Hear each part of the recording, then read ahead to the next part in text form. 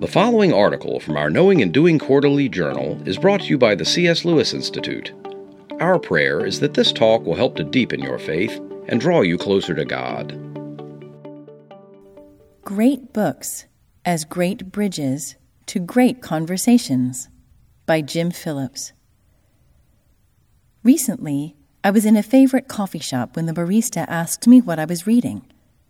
When I answered Søren Kierkegaard's parable, The King and a Maiden, from Philosophical Fragments, she said, "Oh, what is that about?" I replied, "It is a story about a great king who fell in love with a humble maiden and considered how he might win her love and her hand in marriage. He thought of several options. He might come to her home in a royal carriage with an armed escort and ask her father for her hand in marriage. She might agree to marry him, but her decision would be swayed by awe and respect for his position, and not by true love. He could have her brought to the palace to be his wife. Although she might comply out of loyalty and obedience, it would be a violation of her freedom, and therefore could not be for love. Both of these options would make her his wife, but would not be a marriage of equals, for love is exultant when it unites equals. He considered another solution. He would renounce his throne and become a servant in her village, where he would pursue her as an equal and seek to win her love and her hand in marriage." At this point, the barista said, "That is lovely." After a brief pause, I asked, "What do you think Kierkegaard was trying to say about God?" I saw her expression change from wonder to surprise. Whether pleasant or not, I could not tell, but she had a thought, and was in a conversation she had not foreseen. She was confronted with the possibility that there was a God pursuing her, and this God had humbled himself to take on human form to win her hand. She had begun to hear the gospel. It was an opportunity I might never have had without knowledge of the classics, literature that has shaped Western civilization. For a discussion about the concept of classics, see What is a Classic by Leland Ryken. During my undergraduate years, I was not encouraged to read the classics because you can't make a living doing that. I became an electrical engineer, but felt there was a gap in my studies. I noticed how often my favorite apologists referred to the classics when answering tough questions about Scripture and its relevance to our culture and personal experience. A couple of years back, I came across this statement by John Mark Reynolds, one of my favorite apologists. "Plato is the best teacher for a culture wandering from biblical faith. When I was too dull for the Bible, Plato's Republic brought me back to Jesus Christ. A kingdom," Plato notes, "is better than any form of government if one can only find a philosopher king. But where can one find a philosopher king? Christians know the only answer." I decided to engage in a study of the classics.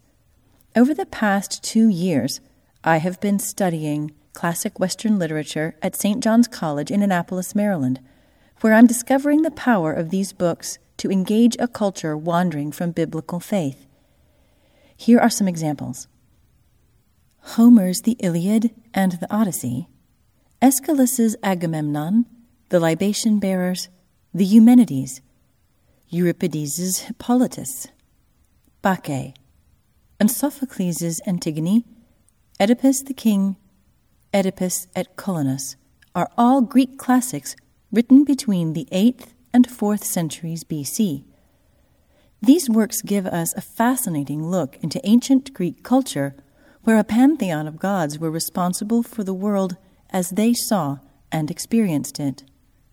How could this be relevant to us today? These gods were whimsical, without moral virtues, and able to deny human freedoms to accomplish their purposes. Men and women were left without moral compasses, deciding for themselves what was right and wrong, and ultimately not responsible for their actions because of the influence of external forces. Does this sound familiar? a postmodern secular humanistic culture can identify with ancient Greece because of its similar worldview. The pantheon of immoral gods has been replaced by a community of immoral mortals with the same disastrous results. Men and women who are confused about morality, identity, purpose, evil, and hope. The opportunities to relate Greek cultural experience to today's world are endless in these works. Plato, 4th century BC, recorded his account of first beginnings in Timaeus. He suggests that the cosmos is the most beautiful of things born, and its craftsmen the best of causes. Plato looks at the evidence before him, nature and its beauty, and suggests it could not have come from nothing, but rather is the work of a great craftsman. He further suggests the craftsman has made both soul and body. How powerful an idea from one who probably had no access to Scripture. In physics, Plato's pupil Aristotle, 4th century BC, also takes up this line of questioning into the beginning of the universe. He observed that everything seems to be in motion, and did motion itself ever come into existence, never having been before? He argues that everything moving was moved by something else, but this process could not regress ad infinitum. There must be a prime mover that itself is not moving, an unmoved prime mover. He continues with arguments for the attributes of the prime mover: unlimited power, eternal, self-sustaining, indivisible, an agent of motion. This was a risky proposition in a culture that believed in a pantheon of gods, none of which fits this description. Lucretius lived in Rome in the 1st century BC. He was a strict materialist, a follower of Epicurus. He sought to convert the Romans from their polytheistic worship to materialism. He believed nothing ever comes to be from nothing through divine intervention, and presented his comprehensive worldview in his poem On the Nature of Things. In his argument for a materialistic universe, ironically, he presents a wonderful cosmological argument suggesting that the first cause of all things must exist eternally, have no parts, be unchanging. Is this not an opportunity to affirm his thought and suggest an alternative meaning? Perhaps one of the most influential classics today is St. Augustine's Confessions, 4th century AD. I have personally seen students come to faith because of their identity with Augustine's struggle with lust and his candid admission of the evil at work within him. The book opens with his oft-quoted words, "You have made us for yourself, and our heart is restless until it rests in you." Everyone who does not have God's Spirit residing within can relate to a restless heart. Augustine also struggles with the ideological remnants of the cult of Manichaeism.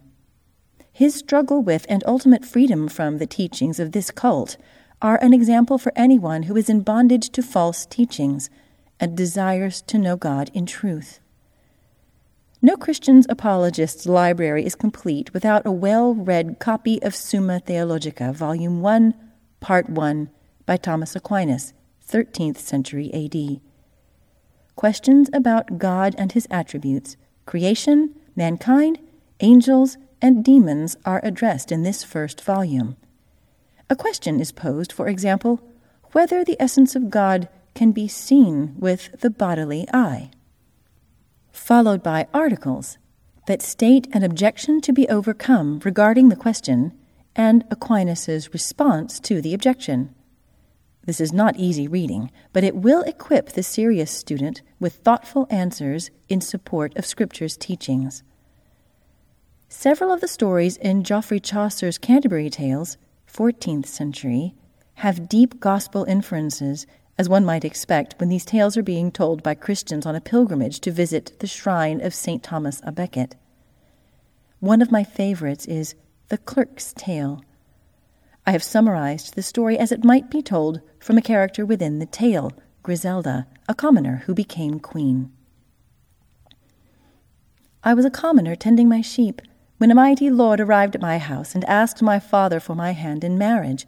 His only demand was that I respect his decisions, whether they made me laugh or cry, and never grumble, frown, or say no to any requests he may make of me. Out of awe and fear of his presence and request, I did say yes to his demand. After some time together, he sought to test my loyalty, which I had never given him occasion to doubt. He made me endure 3 tests. The first 2 required me to part with my children, unto death, I thought, because of the discontent of his subjects over my low degree. The third test required me to give up my royal position as his wife, be stripped of my royal robes, and return to my home, suffering the disgrace and scorn of the kingdom. Soon after returning home, my lord came for me and asked if I would return to the kingdom as his servant and make all the arrangements for another to take my place as his wife. I did all this without complaint, grumble, or frown. I experienced death of family and marriage. At the depth of my despair, I asked my lord, my husband, that you prick not with any tormenting any others with the adversity I had endured. It was then that my lord's countenance changed. He reached for me, kissed me, and raised me to my feet. He did return to me my children, whom I thought dead, and restored me to my royal position. He crowned me with a crown of precious stones, and brought me into the great hall, where the entire kingdom paid me honor. I recently shared this story with a Sunday seminar group at the U.S. Naval Academy. The discussion that followed was rich. How was Griselda like Christ? How is this tale like the gospel? What do the actions of Griselda's husband say about God, according to Chaucer? But here we need to offer a warning. These books are not scripture.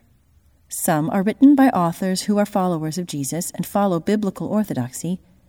Others are written by authors who may or may not know the biblical narratives, or who write stories filled with vulgarity and obscenities, like some in the Canterbury Tales. While components of the gospel, or a longing for the gospel, can be found in many of these books, the components can be incomplete or inaccurate. These are still useful for discussion and offer the person knowledgeable in Scripture the opportunity to share the better story. René Descartes, 17th century, saw the emergence of naturalism in his culture. To secure funding from the Church for his philosophical work, he set out to make a rational argument for the duality of the soul and the body, apart from Scripture. His Discourse on Method and Meditations on First Philosophy are the result. Perhaps his most famous quote is, "I think, therefore I am." The power of his work is that, prior to his writings, the soul was thought to be purely a metaphysical idea. Descartes demonstrated by reason alone that the soul was a rational idea, suitable for discussion in the public square. The person knowledgeable in Scripture will recognize throughout Descartes' work frequent paraphrases of the truth of Scripture to appeal to the naturalist reader.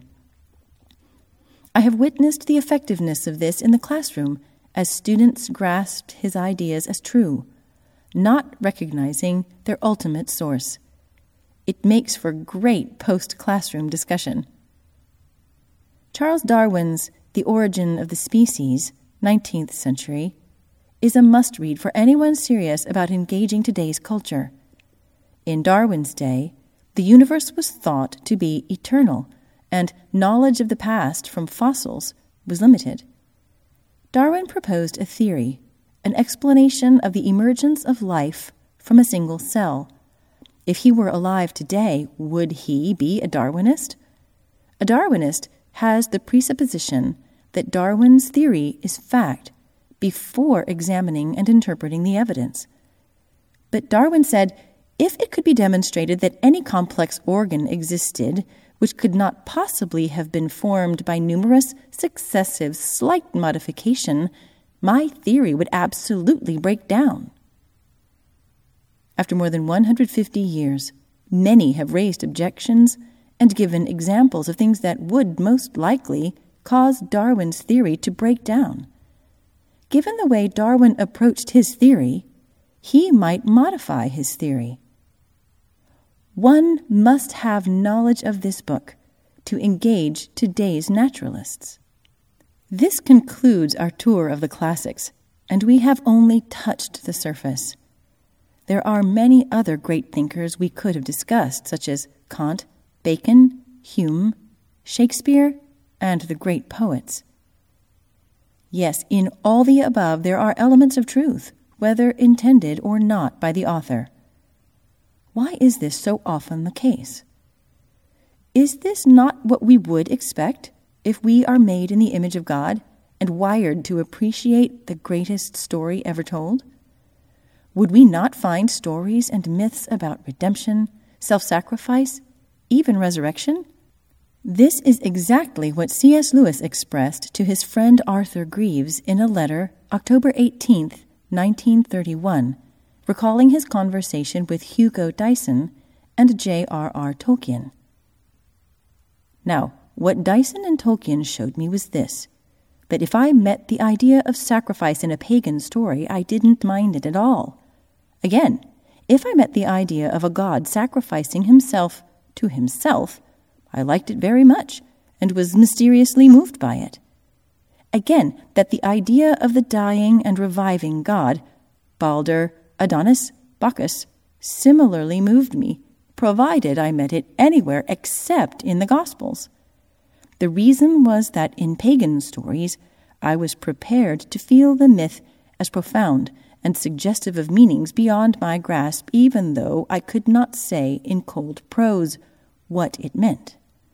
Now, the story of Christ is simply a true myth, a myth working on us in the same way as the others, but with this tremendous difference, that it really happened.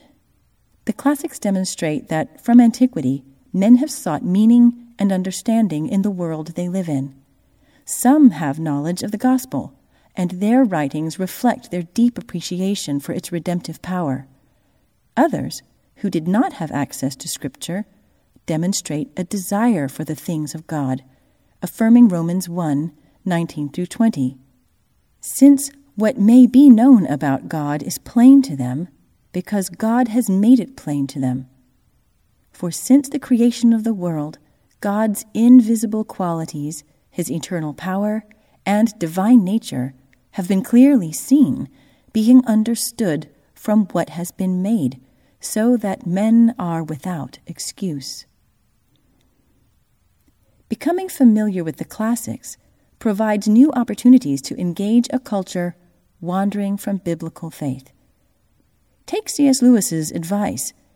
It is a good rule after reading a new book never to allow yourself another new one till you have read an old one in between. Take the challenge given to Augustine. Pick up and read. Pick up and read. Your life and the lives of those in your sphere of influence may be changed forever. Thank you for listening. The C.S. Lewis Institute endeavors to develop disciples who will articulate, defend, and live their faith in Christ in personal and public life. This takes the form of discipleship programs, area-wide conferences and seminars, pastor fellowships, and resources in print and on the web. For more information about the C.S. Lewis Institute, or to support this ministry, please visit our website at www.cslewisinstitute.org.